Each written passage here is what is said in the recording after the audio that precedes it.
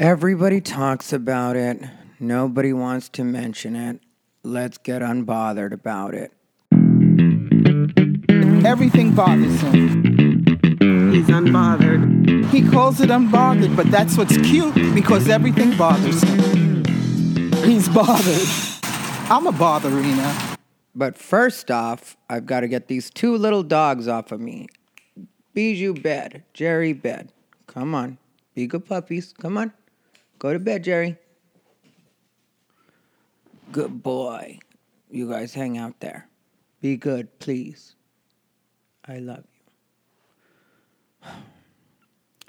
I'm not annoyed with my little dogs. Actually, they've been really good lately. But they had Whimsy's alligators earlier today on the car ride home. And I can't give them Whimsy's like 2 days in a row or even, especially not twice in a day because, it's too much. It's like if you ate too much candy, I guess, but it's not like candy, but it's just not good for their stomachs. I used to try to give them daily, and I do recommend Whimsy's always, but like for every day. And plus, they just don't need them because it's not like they're needing to chew that much. A bigger dog that can digest that. I would imagine that works out well for them. Like, I told my niece to try Whimsy's, and I'll find out what she thought of them. And if not, I'll end up buying her some. And then I'll tell you guys what the review was on her big boy. She's got a pit bull. His name's Dave, but he's a rescue, and he was abused. So she's having to deal with that, and that's not, like, the easiest in the way that he's a really good boy, but he's really shy. He's afraid to come out of his doghouse. He doesn't like to be inside her house. He wants to be outside, and he's just, having a little trouble adjusting, but he doesn't do anything bad, so it's not like she's mad at him or she doesn't like him. She just wishes he would warm up a bit more. And true to form, Bijou has to get annoying and start playing with her snake right now. She hasn't played with that snake. No, I'm not even joking with you guys. She hasn't played with that snake since the last time she pissed me off when I was doing Unbothered with it, which I didn't even yell at her at that time. I was just, because I have these rules, in case you guys don't know. I usually don't discourage my dogs from having fun because I feel like they're such good puppies and they're always doing what I need them to do when we're on the road together. So when it comes to her playing with this annoying squeaky toy, even though she knows I'm trying to do Unbothered right now, I'm going to let it slide because, now she's humping Mr. Bill. A much quieter situation. So let me get to what I'm actually trying to talk about here. I ended up in Phoenix because last week I thought I was supposed to be in Las Vegas to the point where, well, let me back it up. What actually had happened was I was talking to my mom. Well, first I called my dad's phone, and my dad was like, "Oh, it's my long-lost son," which my parents aren't needy at all. But I knew that he was letting me know that I hadn't talked to him in a while, even though he jokes about it. So, of course, I'm just like, shut it. And that is the way I talk to my dad. And, like, that's our friendship. So I like, shut it. And then he started laughing. And then we both, like, chuckled and then talked for a little while. And then he asked me when they were going to get to see me. And then my mom said the same thing when I talked to her almost immediately after because I was like, pass her the phone. And so she was like, when do I get to see you? And like I said, they're not needy at all. I love my parents because I've always understood that I have to do what I have to do. And I've always felt like being away from them at the times that I had to be away from them was the right thing to do. So what happened was I was so convinced that I was supposed to be in Las Vegas that I went and dropped my dogs off with Chris Rubio and his wife because they were going to watch the dogs while I was in Vegas. Me and Chris Rubio talked for a while. We said our goodbyes. We're been friends forever now, so we have a quick chat, and then I brief them on whatever they need to know that's going on with the dogs, if there's anything going on, or just that kind of stuff, And then some friends of mine had invited me to church I know I said I went to church last week, and it was hot as hell in that church. And here's one thing that got on my nerves about church. Afterwards, the pastor, because it was like, I don't know if it's non-denominational or what technically it is, but the pastor was talking to me, and he was like, so you're a comedian? And I was like, yeah. And then he was like, so there's a lot of pain there, huh? And I just looked at him like, I don't know what you're saying right now. And then the other friend was like, yeah. And then I was like, in my head, like, no.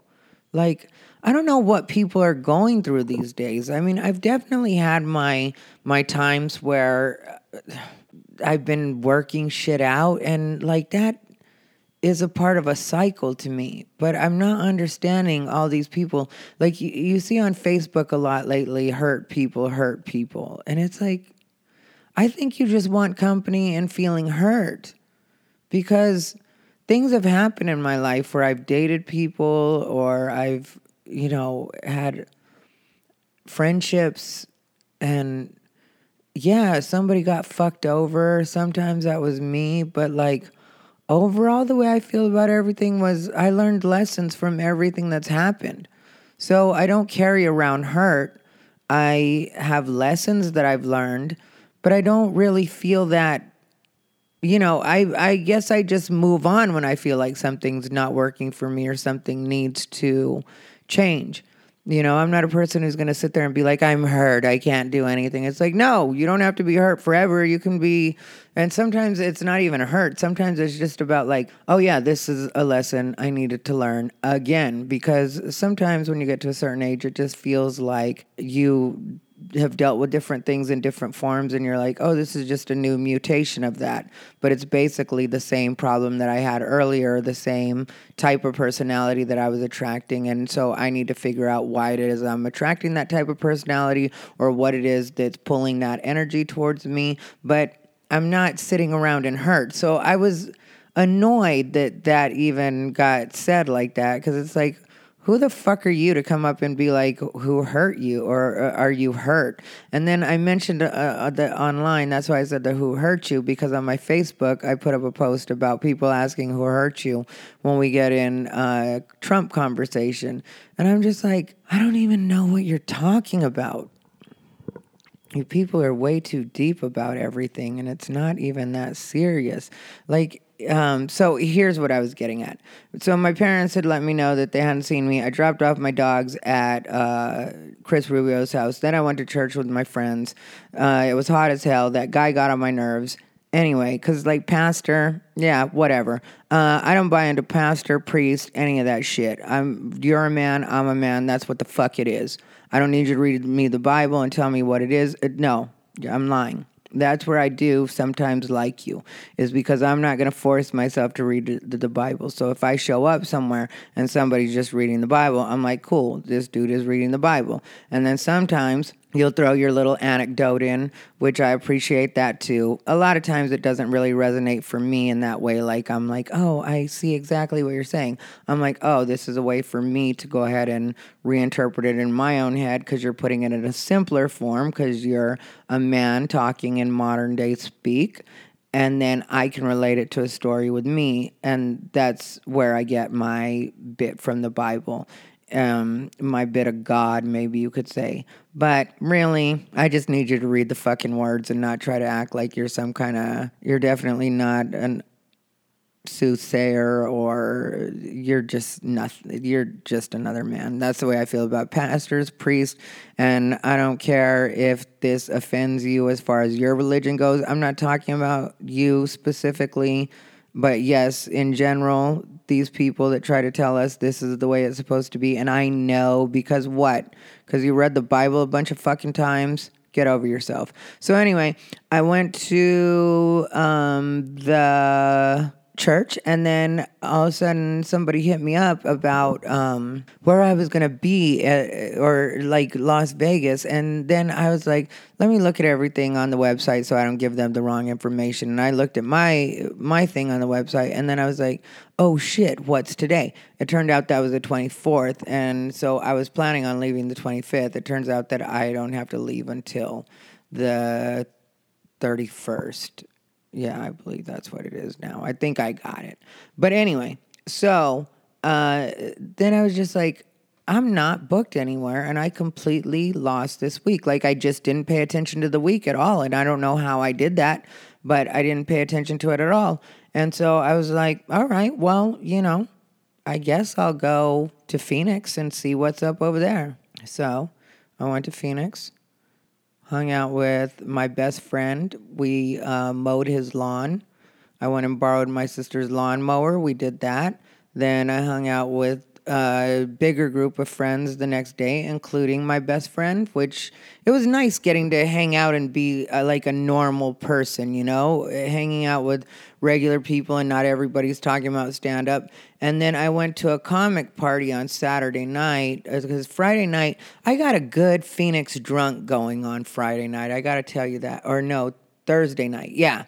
Thursday night was when I got a good Phoenix drunk going on. And so I got drunk and I ended up sleeping at my friend Jamel's house, which normally I wouldn't drink because I have my puppies. But since my puppies were at my parents' place and I know my dad wakes up ridiculously early, like 4 a.m. or something like that, he can just let my puppies out, then they can go potty. And he just does that anyway because my parents get a kick out of how well-behaved and well-trained my puppies are. So my parents like that they can just open up the side door and let them, into their yard because they've got like a kind of an area that's already a dog run for their dogs, but their dogs are kind of wild. And it's just, because I spent a lot of time with my puppies on the road and having to teach them how to make life easy for me so we can all travel together. Where my parents were raised in a generation where a dog got tied to the tree, and that wasn't at all considered, even when I was growing up, like when I was young, that wasn't at all considered cruel or anything. Like you would just leave the dogs. And of course you did. Being in Arizona, you did things for them, like would make sure that they had a shaded area and that kind of stuff. But when I was growing up, dogs weren't like dogs are today, and most of you that were around back then know that what I'm saying is la verdad. So anyway, we went to Phoenix. We had a good time over there. It was nice to be a regular person. I went to the comedy party. I performed on Facebook Live. I put it so that people could see it on the live feed. But I said a couple of things that somebody might deem hateful, and so I just went ahead and took the Facebook Live down immediately after. If you guys ever want to just check out one of my Facebook Lives, you should check it out while I'm actually doing it and, watch it live, because some of them I know I'm going to have to delete right after if I'm doing a live performance and something gets flagged or something. I don't know what the fuck people are doing these days. It's all silly to me, I'm figuring out exactly what platform is going to be the most beneficial for me as far as saying things in an uncensored way without getting people, because for me, I'm just telling stories and I'm just saying things the way I see them. So when people try to censor you on that, it's like, why do you have a problem with me having thought? Why do you have a problem with me presenting things I want to say in a different way? I just don't get that. Like, I don't mind if, I've said this a million times before, but I don't care if you think the complete opposite of me. I'm not at all threatened by that. I don't feel like there's anything I have to flag about that. Like, you're welcome. If I don't like what you're saying, then I don't listen to you. I don't watch you. I don't pay attention to you. This is what I do. I'm not a person who's like, oh, I don't think you should say that to anybody ever. I'm like, say it. Say it all you want to say it. Just, I don't have to listen to it. As long as nobody forces me to listen to anything, I'm good. And there have been like several things where some people are really into it and like, oh, I want to know what's going on. And I just haven't been. Now, there are certain things that get me, where I just have to like be in there and see exactly what everybody's saying and read threads and stuff. And I, every once in a while enjoy that. But there's a lot of things that people have picked up on where I'm just like, yeah, I'm not really into that one at all.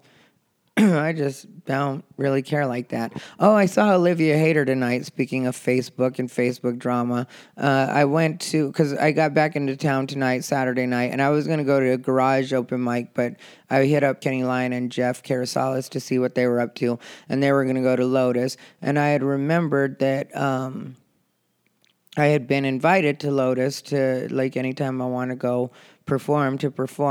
And, like, so I walk out to the back and I see Olivia Hader. Well, I see David Rosenberg, who got on my nerves at a point, but whatever with David Rosenberg. He's always going to be David Rosenberg. And I like David Rosenberg. A lot of us call him Rosie on the scene.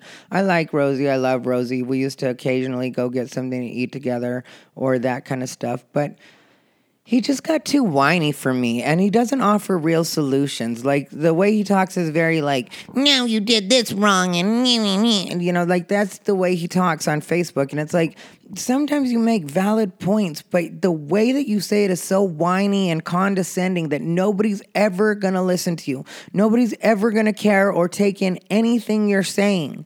And you're not getting that. You just keep doing it over and over and over. So one time he tried to start shit between me and somebody else over one of his Facebook posts.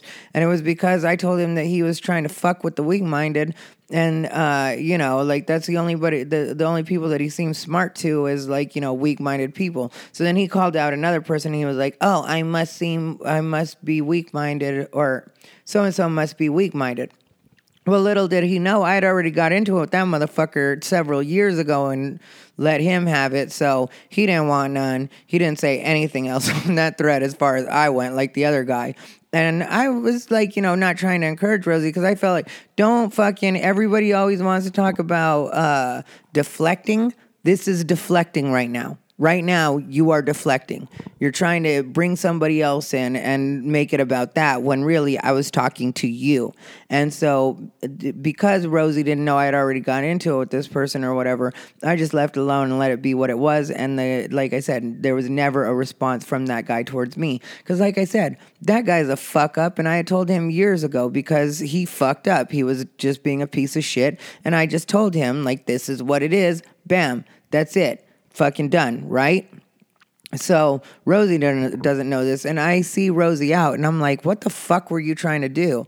And it really did get on my nerves because I really did like Rosie and respect Rosie as a friend, but when you do that kind of shit, and you're always fucking whiny, and you're not getting that I'm giving you constructive criticism when it comes down to your approach in dealing with people. I'm great at fucking talking to people. I mean, like, when it comes to, like, one-on-one conversation and listening to people and being like, oh, okay, like, maybe that's not for me, but I can see how that's for you. And then, like, you continue the dialogue, and that's where a lot of times you can show people, and they can also show you where is they're coming from rather than just going on words, which in a lot of cases, words are great and words help us understand, but words don't paint the full picture.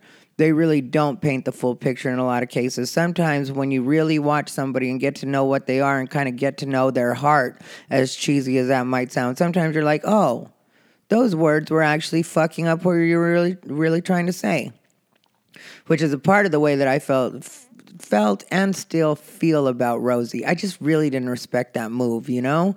I really didn't respect that, trying to turn it into like an argument between me and somebody else that I hadn't even referenced. I didn't comment on their subthread, anything like that. So anyway, I saw Olivia Hader tonight, and, you know, I think more and more about the Olivia Hader situation and the way that went down. And I was kind of in the wrong, and I'll admit, like, where my thing was and I fucked up was Tuesday Thomas, who's another comic on the scene. You may have seen her on Botched, and that's not a clown or a read. She was on Botched. But anyway, Tuesday, who I used to be really friendly with, and I kind of like Tuesday still, but she's gotten on my nerves a couple of times, and maybe we'll get a little more into that on this episode, or maybe we won't. Maybe we'll just, I don't know where this is going to go. Just understand, I'm going to say whatever I want to say because this is all 100% true. So why shouldn't I tell the story just the way it went?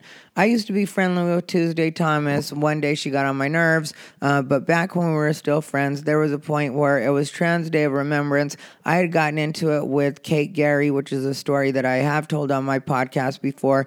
You search through and find the episode if you want to hear it. I don't remember what episode it was on. But anyway, had gotten into it with Kate Gary on Trans Day of Remembrance, and it was about a Robin Tran article. And then later on, after I had wrapped all that up with Kate Gary, then all of a sudden Tuesday Thomas hit me up, and she was like, "Did you see that post Olivia Hayter put up?" And I wasn't friends with Olivia Hayter, and I hadn't seen the post. And then she was like, "Yeah, she put up this post about how like she sees the people that are still booking the transphobic whatever." And so the way Tuesday tells me the first time that she says it is in a way like it's directed towards me, and that kind of like you should get over there and see what Olivia Hayter is saying about you type of the ways or type of delivery is the way that she said it. And so I'm like, okay, I'll go check it out, which this, again, is me being stupid. This is why I say you've got to call yourself on your shit. You got to know when you're fucking up. And it took me this long to even think about this, the way this went down. And I don't know 100% where I am with it, because I saw Olivia Hayter tonight, and then that's what reminded me of how that actually started, because I was talking to Kenny about it afterwards, because Olivia Hayter left as soon as I got there, which I have feelings and opinions about that, but let's not get sidetracked any further than we already have. So I was talking to Kenny about it, and then I faded off because I was like, that is how that started. Because Tuesday made it seem like you need to get over there and see what Olivia Hayter is saying about you. This is where I was saying I was stupid, because I'm stupid because I actually went over there when really I should have been like, I'm not friends with Olivia Hayter on Facebook, and the only time I've seen her, we were pleasant with each other, because before that we had been pleasant with each other when we had met each other at Karma. She was hanging out with Lisa Chanou and Madison Shepard, and I can't remember who else, but there was Kelly McInerney. So there was the group of them that were hanging out together, and then me and Madison were going to go smoke some weed. So Madison asked Olivia for her pipe, and Olivia had not a one-hitter, but a little pipe, and so we went around the corner. We smoked some weed. Then we went back to inside, and then I did my set, and Olivia was in the room for that, and she seemed fine with it. And then Olivia did her set, and I will be honest when I say that I did think she was funny, and I did find her entertaining, and she had been cool enough, so it was like whatever. And I didn't know anything about her online reputation or anything. To me, there was just this girl named Olivia Hayter, which, I know girl, whatever. I knew she was trans, but that doesn't really register in my world in that way. I don't care. That's what people don't get about me, is I just don't care even a little bit when it comes to that. I've had so many trans friends that it's not even a thing for me. That's why if you're an asshole and you're trans, I'll say anything I want to you, just because I feel like I still just consider you a fucking person, at the end of the day, I don't fucking care, but I know if I can fucking bag on you and you're going to be so fucking easy, especially if that's the flag you're waving the whole time. It's who wants to be a fucking flag? Just fucking be a cool person and you'll get treated well by other people, and the ones that don't fucking do it can fuck off. And so, I was nice to her, she was nice to me, so whatever. So then Tuesday told me to check out her post. I checked out her post, which, again, I will repeat, was me being stupid. And then I get over there, and then I comment on her thread, which I really shouldn't have done because we weren't friends. And you get my point. You get what I'm saying. I really shouldn't have been over there. And so me and her got into it on her page. And I'm just good at reading people. And when I say reading, that's an old school term for gays, for really just letting each other have it. And yes, don't fucking be like, oh, actually black women came up with that. No, this is where because sometimes gay men have appropriated a lot of what black women say. That's just a thing we all know. But it's gone vice versa. And if you ask me, it happened in the hair salons. That's where all the cross-pollination has happened. It happens in the hair salons. It's a breeding ground for gay and black women. That's not the way I meant it. Gay people, because I said it like gay and black women, like they're gay and black. Gay men and black women to really mix in like that color they're fucking mixing. But no. So anyway, reading is really just letting somebody have it, and I read the shit out of Olivia because I'm just good at it. And she got a couple in, I admit that, but it was really all me. If we're just being 100% honest, you want to go back and find the thread, maybe you can find it if you have no life. There's people that'll go that far to do that. So I have no doubt somebody will go find it. Go find it, run along. Anyway, so yeah, and so I read the shit out of her, and then, like, it was like weeks later that Tuesday let me know. She was like, yeah, she put that post up after she saw me, and I don't know if she forgot that she had delivered it to me in a way that it was supposed to be like she was talking about me, or if she did it intentionally, and then forgot she wasn't supposed to tell me, because what it came down to was she had kind of sicked me on Olivia, and I had fucking taken the bait, and I still feel stupid about it. But that's not why me and Tuesday aren't friends. Technically, me and Tuesday aren't friends because one time she asked me to show up to her show. She said the show started at 8 o'clock. It was for that one, what's it called, show? Freak Show, which has turned popular and whatever, but I still feel the same way I felt about that whole situation. She asked me to be there. She said that 8 o'clock was when the show started, so to please be there early. I knew I was headlining, but I still was like, I'm going to respect this situation. I was asked to be there early, so I didn't go to a mic earlier. I went straight to her show, and then her show didn't start until closer to 9 o'clock, and I didn't get on stage until like 10:30. So when I get there before 8 o'clock, which I don't usually show up to shows this is why I don't show up to shows when people say, you should be there early so that we know that you're there. It's like, yeah, something's going to happen on that car ride, or I'm going to end up doing my hair extra long, or I'm going to do shit and just fucking waste time because I know that shows aren't going to start on time. But because I thought me and Tuesday were friends and she knew me well enough to respect my time, and she asked me to come in last minute and headline because Ida Rodriguez was supposed to headline it, but Ida ended up getting booked for some money somewhere. God bless Ida, always hustling, always making shit happen. If you know Ida Rodriguez, that is a bitch that is making shit happen, and you gotta respect it. So she has been for a long time too, making shit happen. Ida Rodriguez was part responsible for me getting on Roast of America, like between her and Jerron Horton. But again, I'm getting off the point. What I'm getting at was Ida got booked somewhere else, and so Tuesday Thomas last minute needed a headliner for her freak show. And I definitely am in line with the Freak Show brand, and I thought she would respect my time. I ended up getting there. They don't start till later. I get on after 10:30. I was so fucking mad. I fucking hated that audience. They were already tired because, some people get there, early, and then some people get there a little bit late, and there was bands right after, and they hadn't had the Kings figured out, and I just fucking hated, anytime I have to wait a couple hours to do an unpaid show, I'm going to be a cunt on your show. That's just what's going to happen. You don't keep me waiting that fucking long. You tell me that your show, I'll probably go up around 9:30. You say that kind of shit, and then I'll show up before 9:30. Then I haven't wasted my whole fucking night. I can go to a couple open mics, but Tuesday did not allow me that. Instead, she pulled that bullshit and then didn't start her show on time. So fucking Tuesday Thomas, I called her from the car and let her know, and it was the only reason I called her from the car was because I didn't want to yell at her in front of her audience or embarrass her. So I was like, let me just call this girl and let her know how she fucked up and wasted my fucking time and not to ever ask me for a favor again. And so that's what I let Tuesday Thomas know. And then really with the Olivia Hader thing, when she let me know that, I had kind of let that go because in my head I was like, I just don't even know how to bring that up, And so because at the end of the day, I guess even then I realized that was me being stupid. I shouldn't have gone over that. And I think I forgot it until Kenny just mentioned it. It was just buried in my memory somewhere. But that's the way that went down. So really, me and Olivia Hader shouldn't have a problem anyway. But she's mad because I read her, and I have read her a couple of times pretty good.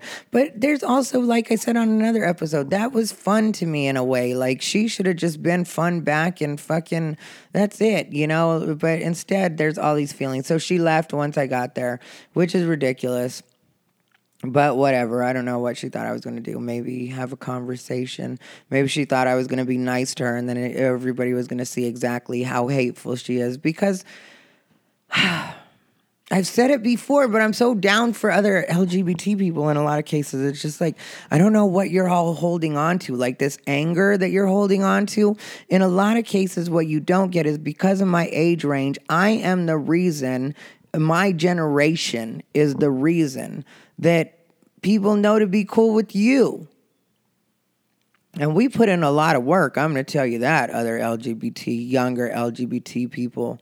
We have put in a lot of work to try to make bridges with the straight community and figure out how to find our spot. And some of us were just fucking thrown out with our fucking dicks in our hand and didn't know any other gay people and didn't have real role models. Like now you got TV and all sorts of stuff showing you how to be gay. Like some of us just had to fucking figure it out and had to be strong people because the world was against you at those times. But people don't get that. Instead, they want to tell me how I'm supposed to talk and how I'm supposed to act after all this many years being gay. Like now, all of a sudden, I need you to come along and teach me. You've been out of the closet for 9 months. Get over yourself. Anyway, I don't know where I was going with that. What I'm really trying to talk about in all this is Quincy Jones. That's what I really want to talk about. Because Quincy Jones is a subject that comes up every once in a while, and then it'll stir up debate again. And then it'll turn into like this, I don't even know what people are trying to do with that anymore. I'm going to tell you guys where I'm at with the Quincy Johnson situation, or Quincy Jones. Sorry, I keep wanting to say Quincy Johnson because I like Quincy Johnson and I like Quincy Jones. But this story is about Quincy Jones.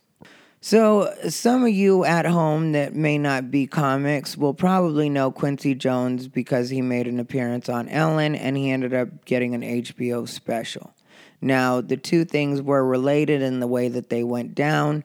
Quincy had mesothelioma, and I'm not sure the exact specifics about it because to tell you the truth, you guys, I don't really invest my life in what's going on with other people. And that sounds really callous, but really it's not. I'll tell you about how I feel. I love Quincy Jones. I had met him a long time ago, and one time he got on my nerves because he booked me for a show and had me waiting for another one that had me waiting forever. Maybe that's how all of this is connected. People keeping me waiting forever. But anyway, one time Quincy had me waiting forever at this show, but he admits that it was forever, and he shouldn't have had me waiting forever, and he admits that too now. So this is where Tuesday Thomas maybe can learn her lesson or take a page from the Quincy Jones story. You'll end up with fucking mesothelioma. That's what I do to people. I put the hex on them and they end up with fucking terminal illness, or some people would say non-terminal chronic illness.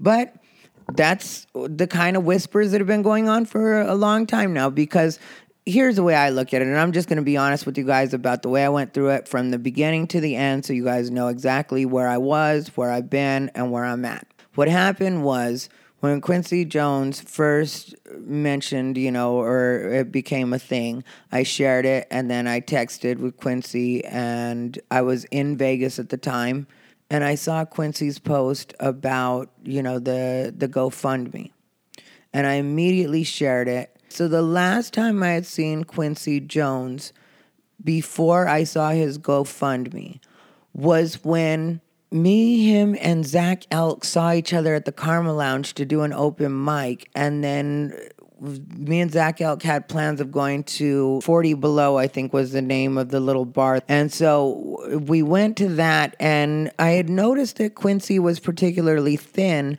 but and the last time I'd seen him, he had been a lot more stocky. And I was like, I wonder, because he was riding a bike when we saw him at Karma, I was like, I wonder if he's just lost a lot of weight. Maybe he's just decided to kind of Hollywood it up a little bit, which is something that it's smart to do. If you're going to be in Hollywood, you should look like your character, your brand, or whatever it is you're trying to go for, whatever it is you're trying to sell. So I wasn't judging on any level in that way. I just thought, well, he probably just decided to lose weight. So I didn't know that he was sick at all. which apparently he had been diagnosed before that, or, like he was already going through blood work or whatever. But I didn't know this. So then I end up seeing his GoFundMe and I'm like, oh shit, Quincy is really sick. But, I didn't pay attention to all the details. And like I said, not in a callous way, but just like I got the general and was like, okay, so I'm going to share this. I want to be a part of helping my friend, get the word out and hopefully get the money for whatever treatment they can give him to try to help him out. And so I did that. Then he gets on like Ellen because it went viral. Everybody was sharing it. Everybody was sharing it. And so it really became a big thing. And he ended up on Ellen. And I don't know what else he did, but like there was just a bunch of stuff happening for him. So during that time, there were a couple of different fundraisers where people were, raising money to, I guess, help pay his bills or make sure everything was okay financially for him while he was going through all this. So then I show up to one of his benefits. I donated $10, hoping that my $10 would go towards keeping Quincy alive in some way. He's alive to this day, and I'm grateful. I'd like to think it was my $10 that he's still living on to this day. May not be likely. I don't want to know if that's not the truth. As far as I go, my $10 is still what's keeping him alive now. And I'm glad I pitched in that $10 for it. But at the same time, I pitched in $10. Some of you might be like, you fucking cheapskate, a man's fucking dying, and you donate $10. Well, I also know me. And I know I got to make sure that I'm able to pay everything I have to pay and take care of myself. And if I were to donate more money than I feel like I should, and then I feel like anything's amiss afterwards, then I'm going to be bitter about that. But see, I didn't do that because I was like, $10 is what I can do. I got $10 in my pocket.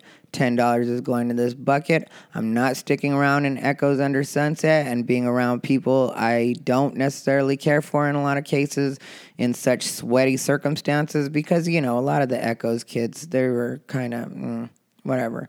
You don't see a lot of them now, so what does that tell you? Anyway, so I donated my $10. I was happy donating my $10. I felt good donating my $10. And then at a point, people started to rumble a little bit because Quincy outlived his diagnosis, I guess, was a bit of what happened.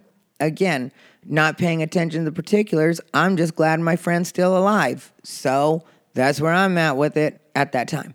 So people were saying, rumbling a little bit. And there was one person that I respected, and I still like her as a person. I don't know exactly what was happening for her at that time. And maybe nothing was happening. Maybe she just was inquisitive, or I don't know. But she was one of the main people spearheading it or whatever. And so I did read what she posted, and I did read the thread a bit, and there were different people on different sides. For the most part, people were like, you're crazy, Quincy wouldn't pretend to be this. And then somebody said something about, that he had abused his girlfriend at some point, which, I gotta say on that, everybody has a past. Different people from different generations, and I'm not saying that's at all excusable or whatever, but I'm not, life is long. Sometimes when people are young and they're now, that's again the being gay thing is also the male-female thing in a lot of ways. When it comes down to it, a lot of us have uncles and aunts that used to have physical fights and stuff like that. And then the Chris Brown situation, and sometimes people are just raised seeing a certain thing or have seen a certain thing a couple of times in their life, and they mirror that behavior, and it's a part of a bad cycle that needs to be broken. But to me, once that person has broken their cycle and gone through that life, if they don't continue to live their life that way, then I forgive them, and I don't continue to hold that against people. And I would hope that people will be the same with me, even though I know people won't. And I don't even expect it from people. Really, I don't care. That's why I say everything myself. Like, I was in an abusive relationship when I was younger. And really what happened was this motherfucker would try to beat me. And every time he tried to beat me, I would just wear him out. And I do mean whoop his ass. And I don't fucking regret it because you know what I do regret is not being smart enough to know that that's not love and I needed to get out of it. That I do regret. The fact that I wasted so much time with this guy, because our relationship went on for over a year. And he still badmouths me to this day, but he tells the story wrong because he forgets that I was 19 years old when that happened. And I had no idea what being in a relationship was, but I knew that, like, if you say you want to be with somebody and you say you love them, you kind of have to put up with some of their shit. And this was just something he would do. And he was abusive with me in every way, like mentally, physically, and originally the first time he hit me, I kind of was like, well, I don't really know what to do about that. You know what I mean? One time I got hit with the fucking car, the door fucking flew open and he was pissed off at me and he was backing up and the fucking door hit me and I flew. And I mean, that fucked me up. I fucking slid on gravel. I remember I was in a fucking Circle K parking lot when this shit happened. And this motherfucker doesn't even stop to see if I'm all right. He just fucking takes off. But people can grow, people can learn, people can change. So I'm not going to hold. And plus, I don't even know the severity of any kind of domestic violence thing that might have happened with Quincy. And plus, I don't know Quincy to ask him like that. And I don't care to dig around in his past like that. I just don't. And maybe I'm not nosy enough in that way, but that's where I'm at with that. So when people bring that up, I'm like, yeah, kind of out of bounds as far as I'm concerned. But I guess say what you want, say what you're going to say. So I'm whatever. I'm indifferent to that. I'm just whatever. Life is life, whatever. But then some people start saying that they don't think he's sick or he made himself sound like he was sicker than he was. And I that too. I was just like, well, I don't know, and I really don't care. So then, it goes on for a while, and people continue to talk about it, and it lasted probably a couple of weeks. And then a few people, told me a few things, which I won't throw them under the bus in any way or anything, but they were kind of questioning it or whatever. And then I was like, well, I guess, if you have all of these things you say, and I'm taking them at their word, too, because like I said, I'm not really doing research on any of this. I'm not going to fucking go to Google and even I don't care in a way. I just don't fucking care. And I say in a way because then one time I was asked for my opinion about it by one of my friends. And I was like, yeah, I guess I can see what you guys are saying if you're saying that he outlived his diagnosis. And so I had that conversation with a friend.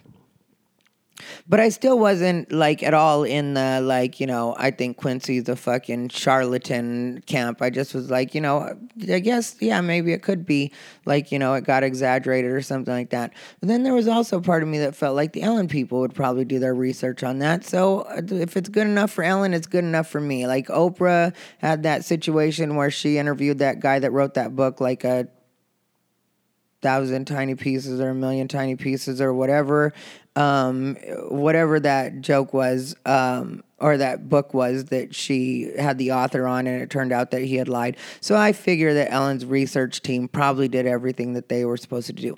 Then I was talking to another friend of mine about it, and he was like, hey, this is what I think.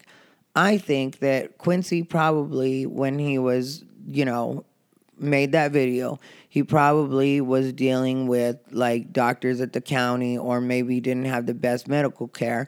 And then he ends up getting all this money, because Ellen donated money, and he made his HBO special, and I'm sure he got money for that. And, the GoFundMe went crazy and made well over what it was supposed to make. And so this friend, and then also just the publicity, people paying attention to you. So this friend was like, maybe he got the attention of better doctors, and they were able to do more for him than the doctors he was originally able to see. Which we all know that medical care can be ridiculous. And originally because I talk about the silicone that I had injected into my face, I know I talked about that on an episode. And for a long time, I found a bunch of doctors that said they couldn't do absolutely anything about it, anything at all. So then, I researched, and it took forever, but I found a doctor that could actually scrape most of it out. So sometimes, people either find out different things, or you just come across a different doctor or a different specialist, and then there's different hope that's offered or different ways of trying to prolong. So when that friend explained it to me that way, I was like, yeah, that makes total sense to me.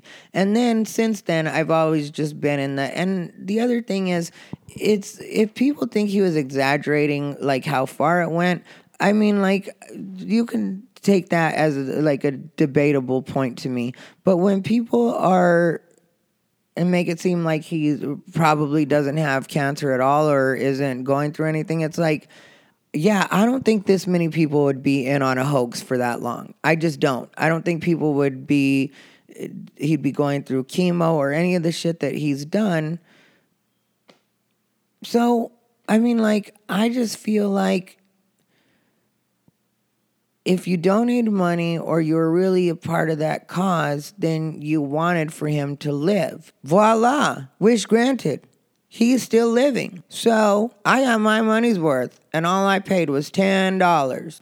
And then some people might get mad at me for like even bringing up the Quincy thing, but I just brought it up because everybody talks about it, and I'm like, I want to actually let people know where I am with this. And Quincy did make me his random appreciation person day or whatever it is. And I did appreciate that. Technically, I thought he was a little late on it because we've known each other for so long. But once it happened, I was like, thank you, Quincy, random person, and you're appreciating me. Thank you very much. But my point with that is I love Quincy, and I don't bring it up to say anything disparaging about him, because if I want to do that, I would just do it, and that's where I'd leave it. But what I say about Quincy is I really love Quincy, and I'm glad that we still have him on this earth, however it's happening. And people can stop asking me about that, because now I talked about it on Unbothered. So you don't have to have a private conversation with me. I'll just tell you can listen to this episode. I'll name it after Quincy so everybody knows exactly what episode is, and then we don't have to go over this again. As far as the time that I mentioned where I questioned him, I will repeat that in my head I did, like, because of the way that people put it together. And I'm not blaming people in any way. Don't get me wrong. I'm saying people had presented evidence that seemed at least where it could create a little suspicion in my head. And I acknowledge that, and I don't mind acknowledging that, because if you don't already know this about me, even though I said what I said about religion, I very much believe in God. But every once in a while, I do question God, or I question his methods. I don't so much question his existence anymore. And some people would say her. I mean, like, I think if you're debating, like, when it comes to God and Jesus, and people get into the, like, well, Jesus was black, and then they really want to push that, or other people are, like, saying that he's white, or the people that are, like, male, female, like, I think if you're really debating that kind of shit, you're missing the point of all of it. I mean, like, I refer to God however I, refer to him, because since I was young, that's just the way that I got it in my brain. And so I have this kind of picture of what I think God and Jesus look like, and that very well may have been shaped by white America, or partly by, well, I don't even know if white America, because I mean, like, everybody I was around was very Mexican, so, and, my point is, I've got my picture of what I think Jesus looks like and God looks like, or the way I refer to everything, and you guys can have the same, but my real point was, if I can question God, and I have at points in my life, then I can question Quincy Jones. But like I said, I'm well past the questioning point. At this point, I just wish he would stop being sick, because I don't necessarily like knowing that a friend of mine is in pain all the time, or having to go through all these different treatments. I mean, like, I've done little things like fucked up my shoulder, or at a point fucked up my leg, and I know how much that takes out of my life and what I really want to be doing, and it even affects the way that I travel, or my comfort level when I travel, and I'd rather not have one of my friends go through that. And so when people are saying, the things that they're saying, that it's miraculous or whatever, I hope it continues to be miraculous. And to tell you the truth, I hope he 100% beats whatever it is that's fucking him up. And only say whatever it is because I don't remember if it's cancer specifically or mesothelioma specifically or some kind of late stage. I don't know what it is. Like I said, I didn't really look into it like that, you guys, and I don't want to. Just like flat earth. People keep talking about flat earth, and it's like, I don't care about flat earth. I don't. What do we even get if it is flat? I mean, like, is there any big prize at the end? Do we really get anything for the earth being flat, or are we just like, cool, and the earth is flat, I guess?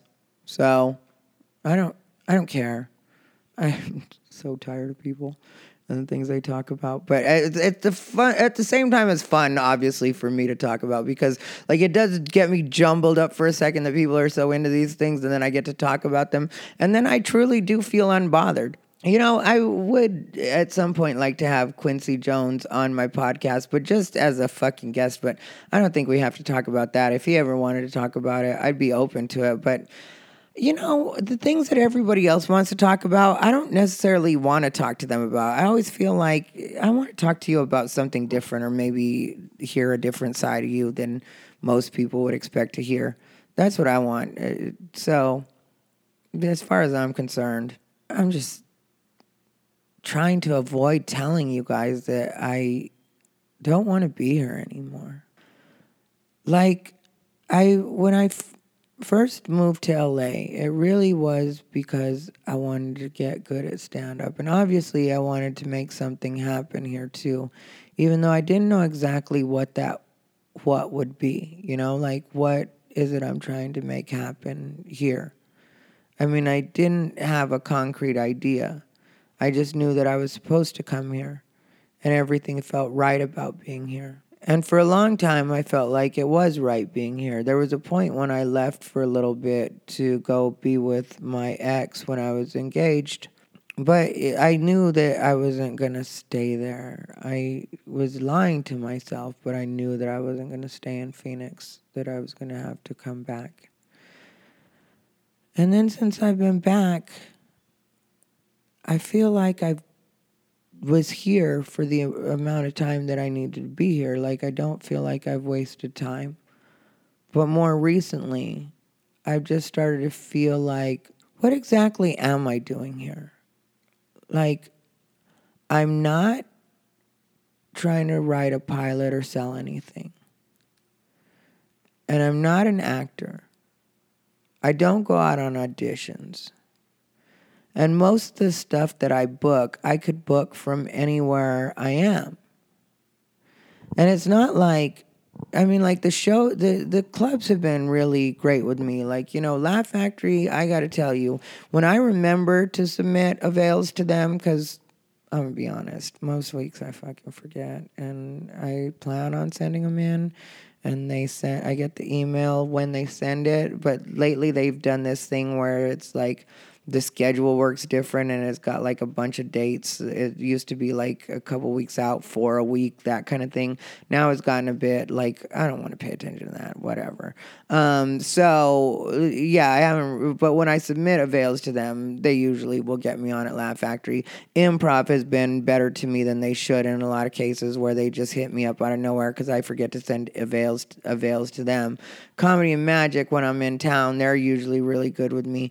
And HaHa is its own story, and one day we'll talk about that. But HaHa is the HaHa, and technically I could work for them if I wanted to. But, like I said, a story for another day. Anyway, my point is the clubs have been really good to me. So it's not like I'm like, that's not happening when I want it to. But it's just like, I just don't really want to be here. Like, all of the things I talk about, all of the things that I love about life that make me want to be funny happen in regular life. They don't happen just by having conversations with comics. And I love more comics than I hate or don't like. There's so many people on the scene that I really do like and I respect, and I realize where they're at and what they're trying to do. And, you know, some of them are going to do it. Some of them are going to go different ways, and that's just the way it goes. But I really feel like I wish everybody well. It's not a thing where I feel like, fuck you, LA, and this has been whatever, and let me give a big middle finger to everybody, and I'm fucking out of here. Like, I don't feel like that at all. I just feel like I've outgrown my purpose here, or maybe my purpose here, like this part of what I was supposed to do here I've done it. I've done everything that I needed to do here in LA that I have to be here for. That's the way I feel. Like, I don't feel like I've done everything I want to do in the industry, and I'm not saying I'm going to quit comedy. I'm not saying I never will, because I'd like to think I never would, but like, I do what God tells me, and when God tells me things are right, I do them, and that's just the way it works. And I'm not a crazy person that thinks I'm literally talking to God. I just feel like the universe pushes me in different directions, and I can try to fight that, but it's not going to do me any good to try to fight something that seems so clear to me. Because I've been thinking about it for a while, and I know I mentioned it at the beginning of the year because it was already there, but it was like I still felt like I had to be here. Now I've gotten to the point where I feel sometimes, because if I say that I'm leaving, then people make it seem like I have to stay here and fight in some way. But really, what am I fighting against, or what am I fighting for? I'm fighting against a bunch of people that have opinions that come from completely different places than mine, but they don't realize that that's why we think so differently, because our factors have been different. Our lives have been lived differently. But I don't feel like I have to argue anything into them at this point. Like, any arguing that I've done with people, for the most part, was me trying to tell them that this is kind of, like, get what they're saying, but this is probably a smarter way to do it, or a way where you can add a little bit of honey to the mixture and still get what you want. You just don't get the satisfaction and gratification of calling people stupid or making them seem like they were just supposed to know what was going on in your head. But people didn't get that. And I don't feel like that's a bad thing in the way, like, like people are just too stupid to get it, so I'm going to get out of here. Not like that. It's just like, I tried to help some people out and kind of let them know what was up. So I don't need to be here for that reason. It's not like I'm really teaching any lessons. At this point, it's like, people make it sound like I should stay and fight for something, but like I said, I don't know what it is, and I don't know what it's for. And I feel like if I just stay in this city and in this scene, it'll just be staying out of spite, and I don't ever want to live my life out of spite. I don't ever want to truly live my, like, that's one of the fun things about the way that I handle social media is people.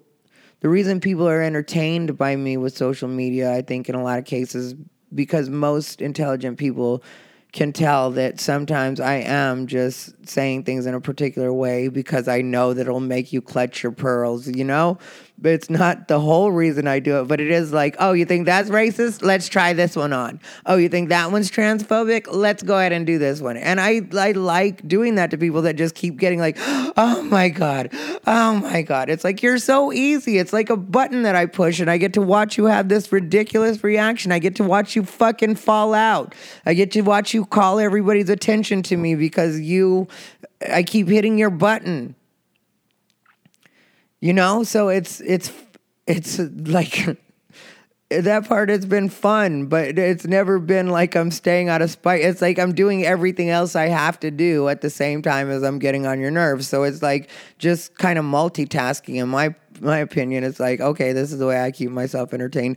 But I've gone past being entertained by it. Like, the reason I've been being nicer to people on social media and having actual conversations with people is because I feel like I've really exhausted that just as far as I go. Like, I guess I could get into it with somebody at some point, and I wouldn't put it past me, and I'd, be just as good as at it as I was when I was doing it last. But, like, it's gotten boring for me. Like, I'm enjoying some of the real conversations I'm having with people. I'm enjoying that, some people are really taking in some of what I'm saying and like, oh yeah, that does at least make a little bit of sense in not being upset, not always being such a, because, like some of the people that I've got into it online, like they talk about me like I really violated them. And it's like, I fucking put up a Facebook post where I wasn't even thinking about you. And then you jumped in and tried to call me stupid. And then you got your feelings hurt. And now you want to say that I victimized you in some way. Well, that's just not what happened. It's just not, it's a misrepresentation of facts is what it is. So, and I accept that you're welcome to feel however you want to feel about this.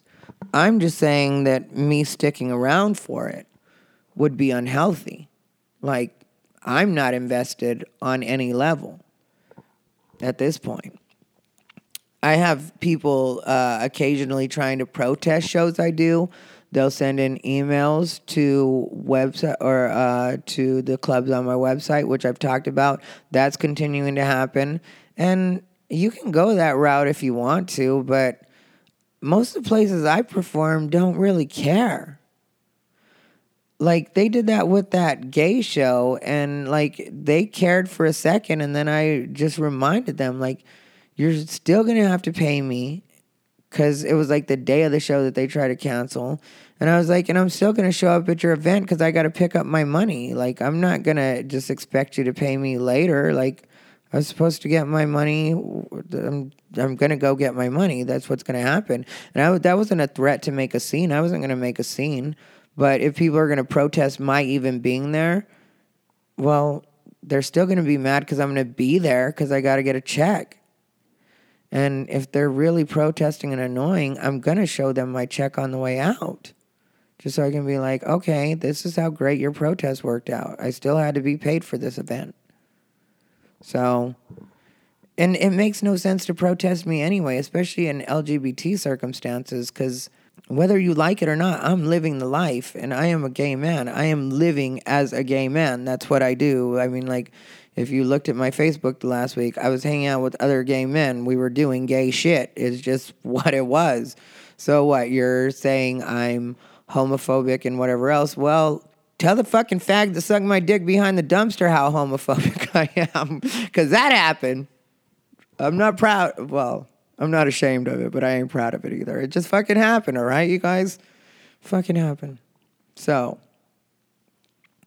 yeah, so I'm just like, and this is the way my life is. Like, that's the way my life is. And I know that that's going to mature and change too. Like, that's one of the reasons I want to get back to regular life again. And like I said, I'm going to continue doing stand-up, and I'm sure I'll be able to book even more stuff than ever, because I tried not to be on the road too much the last, year and a half maybe, because there was a point where I was like, I'm on the road all the time, but I live in LA. Why am I paying this kind of rent to just be on the road all the time and not really be in LA? So then I was like, maybe I should spend more time in LA. Maybe I'll get something if I just hang out in LA.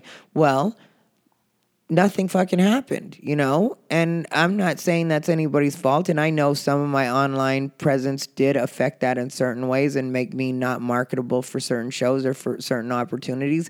But I don't regret that either, because I feel like the stance that I've taken in the last 2 years or whatever it's been that I've been so vocal on social media, I don't feel like any of that has been a mistake. I feel like I've gotten to know myself better, and I feel like I've had to defend certain unpopular positions that I really did feel, and in some cases still do feel. All of them? No, not as much, into different degrees. And when I get new information, I act like a person that's got new information. So yeah, my mind has changed on certain things, and I've gotten to see more and more of what other people think just because I've left myself open to it, even though I've always been like, this is my opinion. I'm still open to hearing most other people's opinions. Like I said, as long as they don't start off by calling me stupid, I'm fine with hearing it. So I don't feel like it's been a mistake because I've learned so much.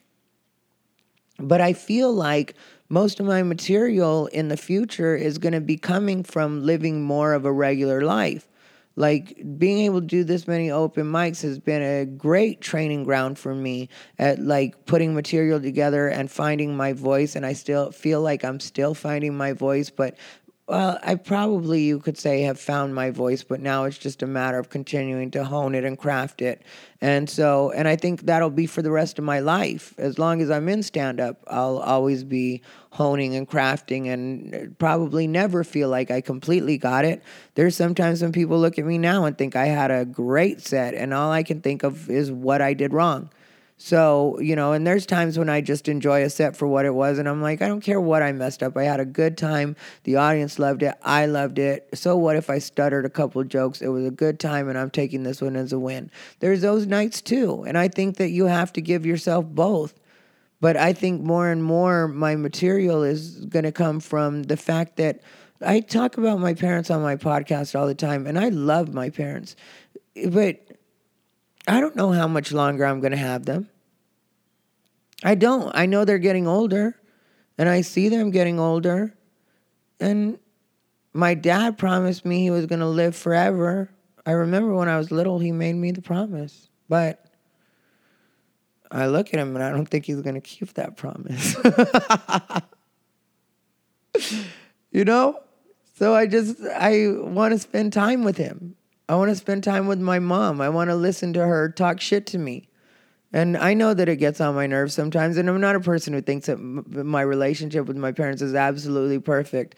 I mean, things are going to continue. There's going to be small things here and there when I'm around them more that are going to get on my nerves or whatever. But, like, the more I'm around them and the more I realize that they're not going to be around forever, the more that I just let things slide. And I'm like, yeah, I'm cool with you talking shit to me because I don't know how much longer you're going to be around talking shit to me.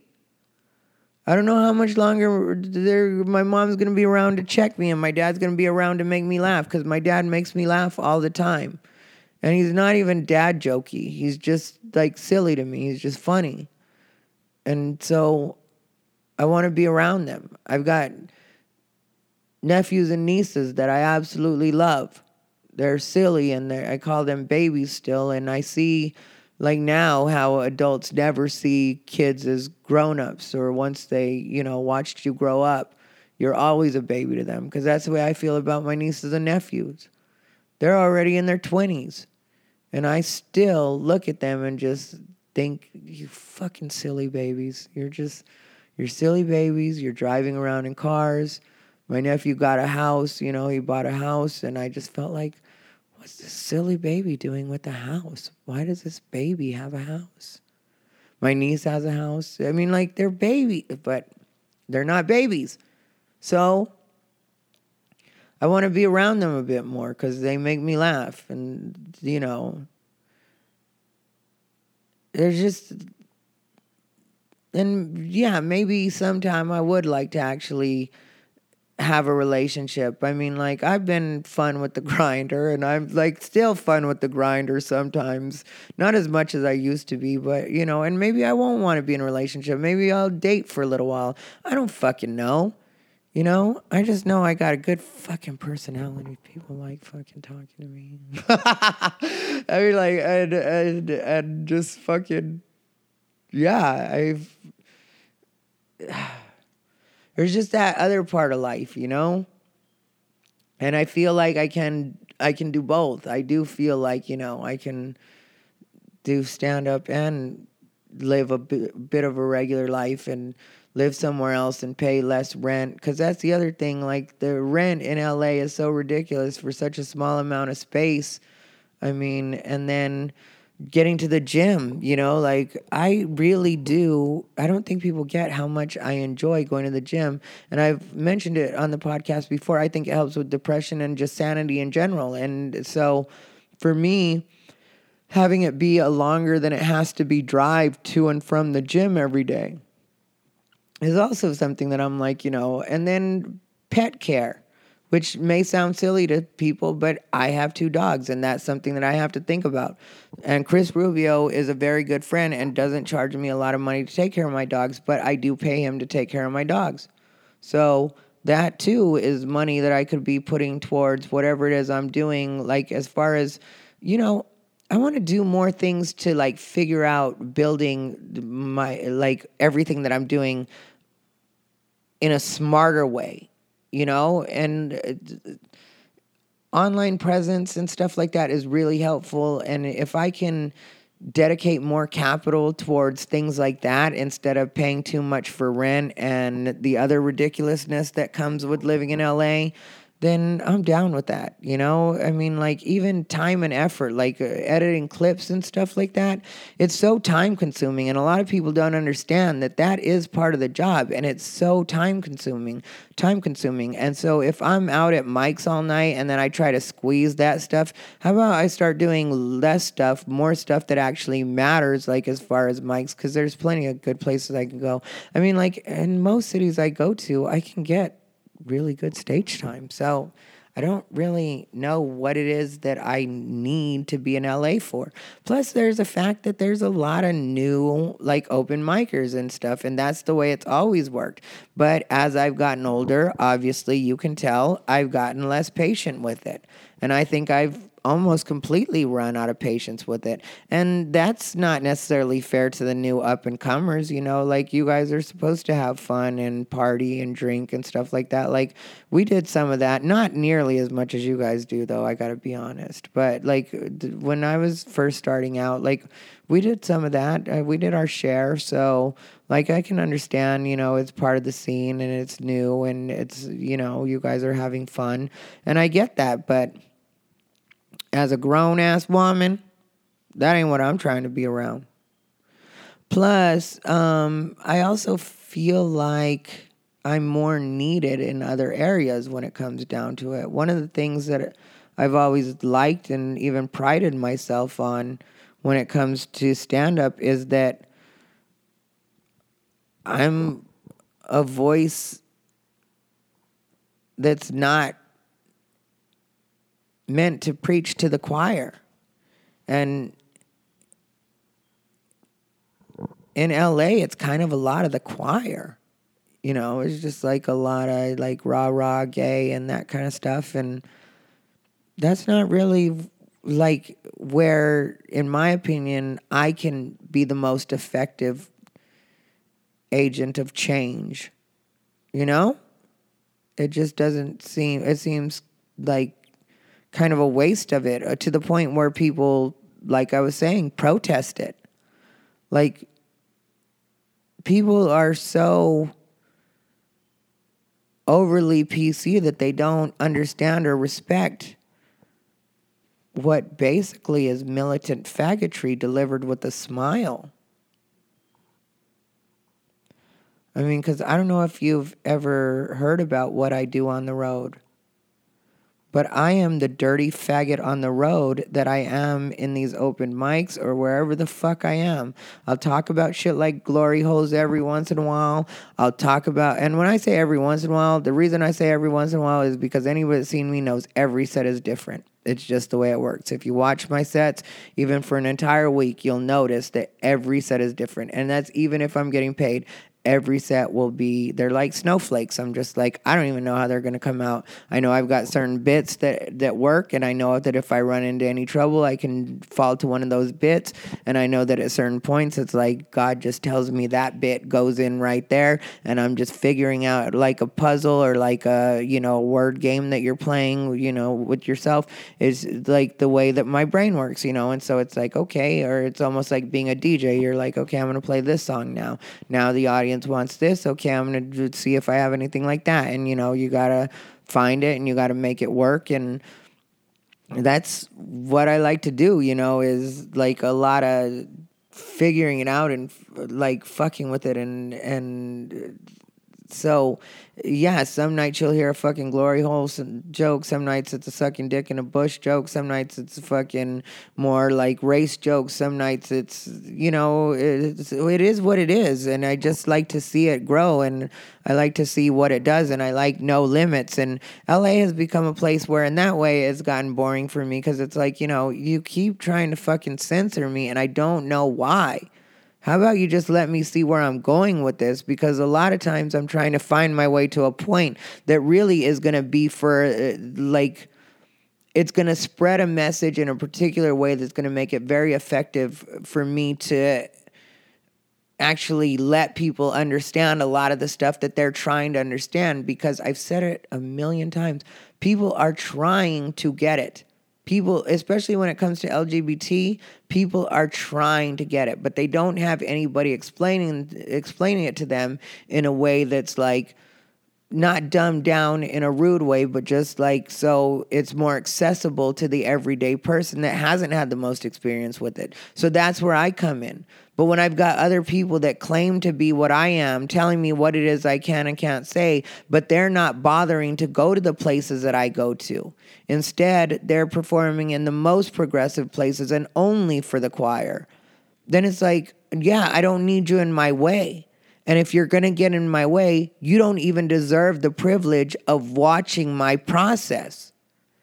Because that's what you're watching. You're watching an actual process. You're watching me figure out how it is I'm going to make this the most palatable. And there's other people out there doing it and doing good job of it. Like I mentioned Thomas Dale the other day on my Facebook. Thomas Dale is a gay comic, or a comic that happens to be gay, that's really funny, that incorporates it into his set, isn't at all ashamed of it, really owns it, and is saying something different and in a different way. So it's not like I'm the only one doing it. But just the way that I do it and the people that I've done it around and the places that I go to work on it have made it so that people will try to protest my process. And it's like, yeah, I'm not protesting while you're doing the same terrible set over and over and over, and don't realize that the only reason you're so bad is because you constantly limit yourself. Now, I'll watch you and I'll take all your lessons if I want to learn how to not do well. If I want to learn how to not make audiences laugh, I will watch you first. I will go to your set. I know exactly who to go to learn these lessons, because I've been seeing them do it over and over. But see, that's not what I'm trying to do. I'm trying to continue rocking these audiences, which anybody that's been on the road with me will tell you I definitely do. That's not something, it's not really debatable, you know? I can provide you with a bunch of clips, and I'm going to provide you with a bunch of clips, and a lot of it's going to be me doing crowd work and you getting to see me do what I do best, which is, yes, I'm fucking great at writing material, if you want to call it writing, because I come up with it when I'm on stage, and then I just work it everywhere I go. But like, there's very little writing that goes on, which I know is going to really piss some of you nerds off, but sorry about it. Don't really usually write. Still come up with way better shit than you. How many hours are you dedicating? Do you have something you learned that you heard Seinfeld wrote 10 jokes a day or whatever? Yeah, I don't do any of that shit. Not making Seinfeld money though either, so take that for what it's worth. But yeah, but I'm just, I don't write a lot. I just fucking try shit on stage, and but because I'm the way I am, where I really do the best, aside from the writing or whatever you want to call it, is in the moment crowd work and fucking with people and making people feel like they got their money's worth. That's what you want to know when it comes to stand-up, what I really try to aim for is, like, there's no customer service part in my body, like as far as just regular customer service goes. Like, I wouldn't be good as an actual customer service person. And when I was younger, I tried it, and yeah, not good at it. But when it comes to doing stand-up, that's where I do want to make sure everybody got their money's worth. And I've been with me at every show I've done, you guys. That's just the way it works. And I can tell you, over my span and the amount of shows that I've done, there haven't been a lot of people that haven't felt like they've gotten their money's worth. So it's going to be official when I give my notice to my manager. I got to type it up and put it in an envelope with the rent money order. I don't write checks because I just like that money to be gone. Don't leave it in my account. Don't take your time cashing it. Here, it's a money order. It's gone. But that's just a little tip for you kids. What once I go ahead and put my letter in, giving my 30-day notice that I'm leaving my apartment, which I love my apartment, and that's something that I'm gonna miss. And I love that I live near MacArthur Park, even though most people wouldn't. It's been a great place to walk my dogs, and this apartment has definitely helped me grow, and it's been my home, and it's Casa de Bijou, but, we'll get another Casa de Bijou. I don't ever worry about her. Bijou has no problem making a place her own, so I don't even got to sweat that kind of shit. I know wherever we go, it's going to be home. Why? Because it's Casa de Bijou, and she's going to make it like that. And then I got my little Jerry, who's always going to have his couch wherever I'm at, or I should say wherever Bijou will have us. And yeah, I'll keep you guys posted on the details and stuff, but I just want to get back to at least having half of a regular life. I don't really have a lot in common, with a lot of the open micers coming up, and it's not in a bad way. It's just, partly, it's in part due to age. That's what it is, and I don't mind admitting it, and there's no shame about it. That's just what it is. Like, I look at some of the younger people some days, and I'm like, yeah, they're stupid. But then, it's not anything to be mad about. It was like, yeah, I was stupid too when I was that age, and they should be stupid. And stupid is fun. And stupid is where you make mistakes and you learn stuff from. And so, but, at a certain age, it's like, okay, I don't want to be around that because I've already seen it or different versions of it. And it's just not where I need to be. I need to be around people. You know what they say, like, surround yourself with people that you want to be like or you aspire to be like or that kind of stuff. I want to do more of that, like more where, yeah, maybe they're not going to be comics in every case, but just where it's like, yeah, I want my life moving more towards that. And also, I promised my mom at some point that I would give her a baby. I remember I promised her that too. But just like my dad promised me he was going to live forever, and then that didn't start to look like it was going to happen. I think my mom is feeling the same way about me and that baby. But I'm going to try to give her a baby at some point. And don't pressure me about it. Don't ask me about it, guys. I'll just let you know when it actually happens, if it actually happens. But at some point, I got to work on giving my mom a child. So I want her and my dad to experience being a nana tata to somebody other than just my doggies, which they are nana tata to my doggies. They're very sweet with my doggies. Which, yeah, that's what I was saying about pet care. I won't have to pay for them to be taken care of because I can just leave them with my parents, and my parents will take care of them, and, they love them. So, and my dogs love my parents too, so... But yeah, still, if I die, though, they're going to Chris Rubio and Vern. They just have to. It's just the way it works. I already decided that, so my parents can take care of them, forever until I die. Hopefully, my parents die before I do, though, because I don't... That really sounds bad to say that, but I was going to say I don't think they could live without me. But, me living without them is going to be terrible. I know it. I know it. But at the same time...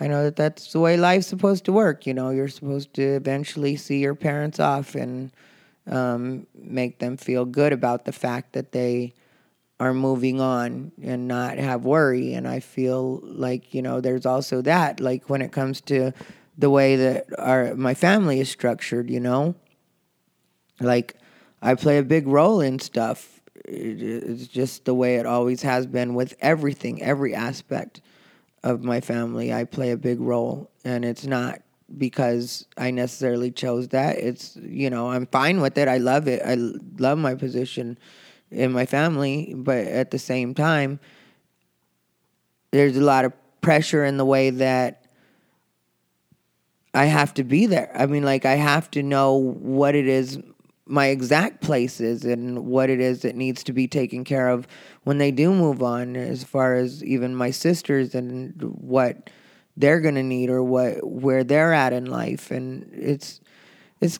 a lot. I guess in a way it would seem like a lot to think about if I hadn't been prepared for it my entire life.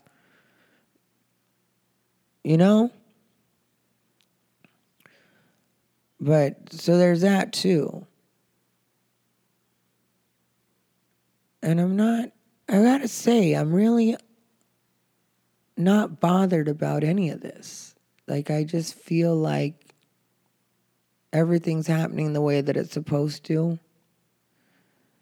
And that I just need to be both proactive and loose at the same time.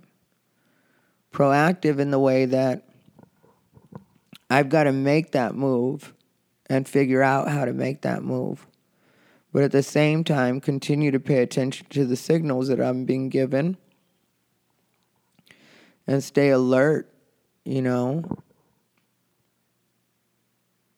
And then, like, the other thing is, say my parents don't die fast enough, right? I need to start slowly poisoning them. I mean, like, just trace amounts, little by little, so that this doesn't drag on too long. Then I can come back to LA. At that point, I'll have been on the road a bit longer. So I'll be able to come back to LA with their money and my money. But I can't just all at once, so I got to slowly poison them if they hang on too long. And that's going to take some research, and I don't know exactly how I'm going to do all that. Anyway, the point is, I got to get back to these parents of mine in some way or another. That's what the point is. And so, LA, I love all of you, and I'll do an episode that's completely dedicated to this if you want to. I might even do a Facebook Live where I take a few questions. I don't mind if people have questions.